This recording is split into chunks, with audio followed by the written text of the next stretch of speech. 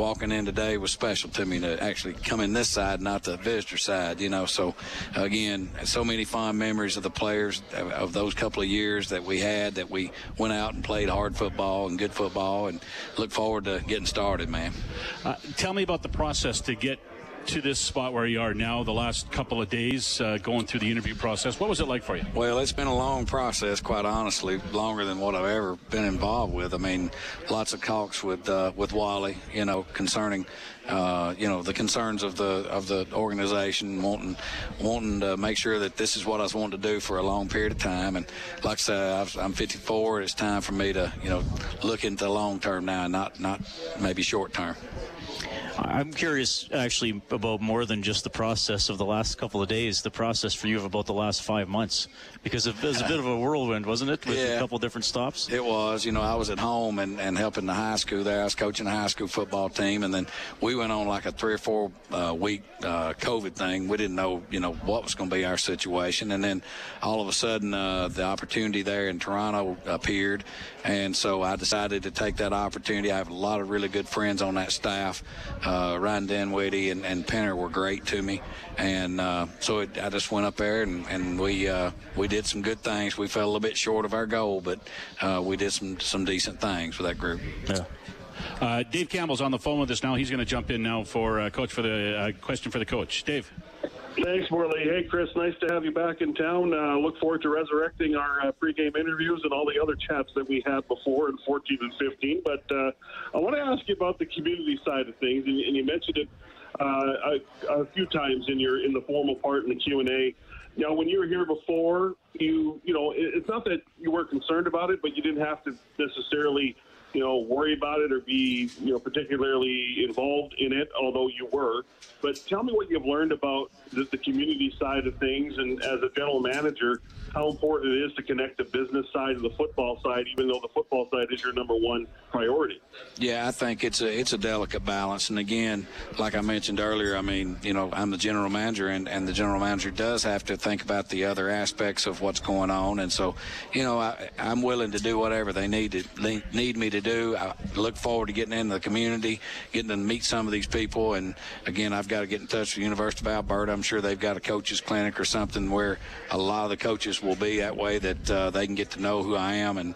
And I think once you get to know me, I'm a little bit different than what people think. And, I know that, this is day one for you. You got a lot of film to watch of your roster, but I'm sure you've looked at your roster a little bit.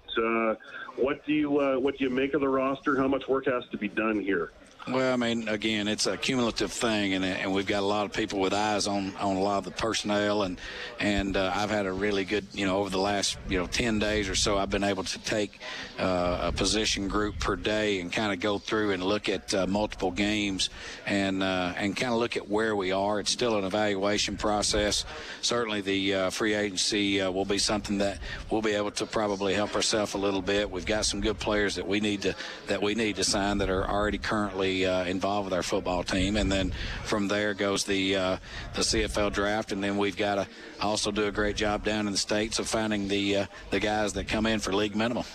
Chris, you talked a lot about the scouting aspect of it over the years. That's one of your fortes, is not finding talent. I know you look across, especially 14, 15 here, a lot of guys that you are responsible for bringing in. How tough is it to find the right guys for this league to play? Well, it's a different group. I mean, those NFL guys are so big, and when I was in the NFL with the Browns, I mean, I love my nickels to death, but when I told those guys that I didn't think they would be able to come to camp with me, the coaches did not believe that our talent level was that good. I was like, guys, why would I lie? I mean, that'd be great to say that, man, these guys would be awesome, but, and they were 3 great kids. I mean, heck, I text with them, I love them to death, but, it takes a special type player, and it's much better talent than what people realize. Now, the box down there are some monsters down there. It's big dudes, like Myles Garrett is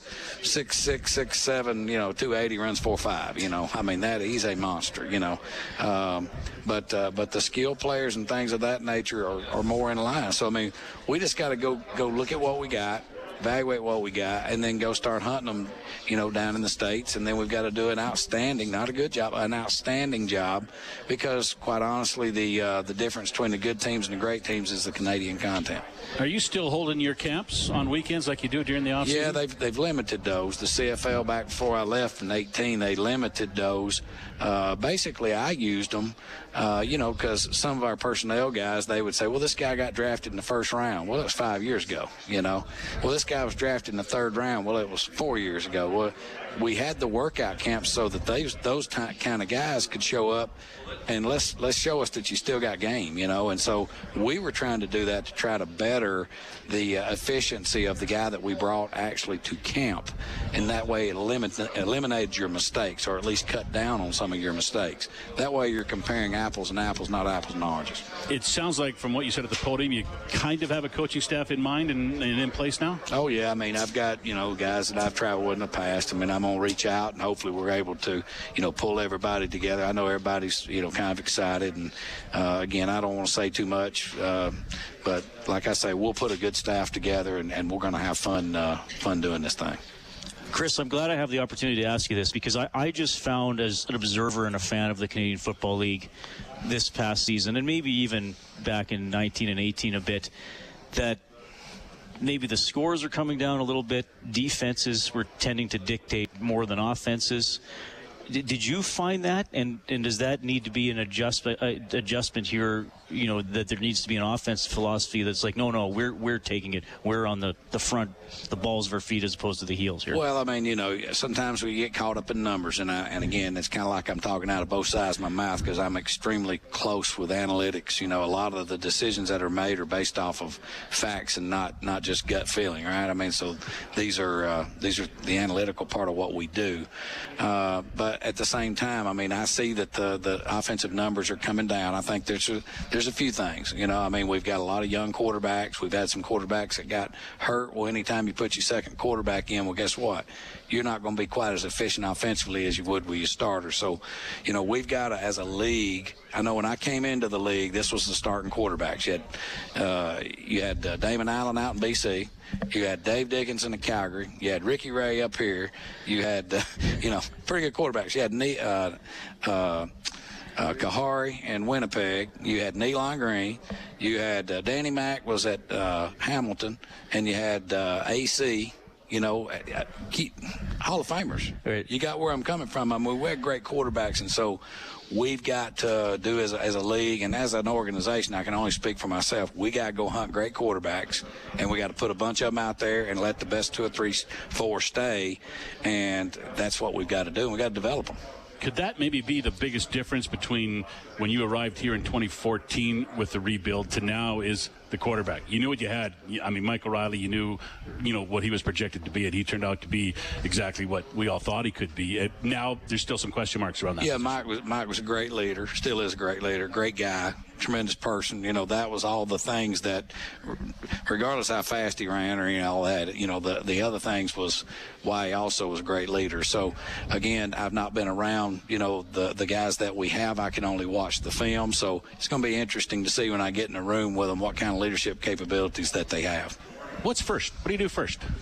Hire staff. Yeah, we got to get a staff in place. We got to get, because again, you know, so many times, you know, it's like, well, you're going to do this and you're going to do that. Well, it ain't just about me. It's bigger than me. It's the organization, and that first and foremost.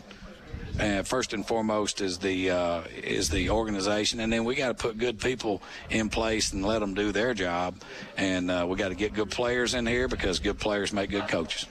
All right, did he say? I think Dave's got one. Dave's for got you, one more for you. Dave, go ahead. Yes, I believe the technology is working now, so that's good. Chris, I want to ask you about surrounding yourself with the good people. I'm talking about the player personnel, assistant GM, whatever you want to call it. How much is that a priority for you, that you insulate yourself with good people in the management role? Well, like I said earlier, I mean, you've got to have good players. In order to find good players, you got to have guys that know what a good player is. And then, like I say, we've always got the things that we've done in the past is we've got the camps to verify that those are good players, to try to basically make sure that what we're doing is accurate. And the people that we bring are what we think they are prior to us paying for a plane ticket to come to Edmonton. So, I mean, that's kind of what we're going to do. And again, we've got a lot of, good people's names on a piece of paper, and we're just going to see who's interested in joining our group. And I want to ask you. One more. I want to ask Chris about you're back in the Battle of Alberta. This is a chance to really, charge that rivalry up. It was a lot of fun when you were here.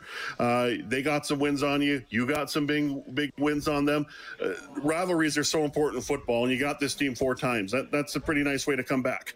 Well, the good thing is, it's kind of like what we did over there this year. We knew we were a good football team. Unfortunately, we stumped our toe in the wrong time of year. But, I mean, we ended up beating Hamilton 3 times, which is not a good team. They're a really, really good team. Same thing with Calgary. They've been good since 2008, since we got there, and when Huff got there, and they just kept it on since Dickey's been in place. So, I mean, we've got our hands full, but you know what? We've been there and done that before. We know what we got to do in order to get where we're competitive on a day-in, day-out basis, regardless of whether we're playing Calgary or somebody from the East, BC, whoever it may be. Chris, thanks for your time, man. Appreciate it. Welcome back. It's good to have you back in this room. Thank y'all a lot. Good to see you. Chris Jones, the new head coach and general manager of the Edmonton Elks.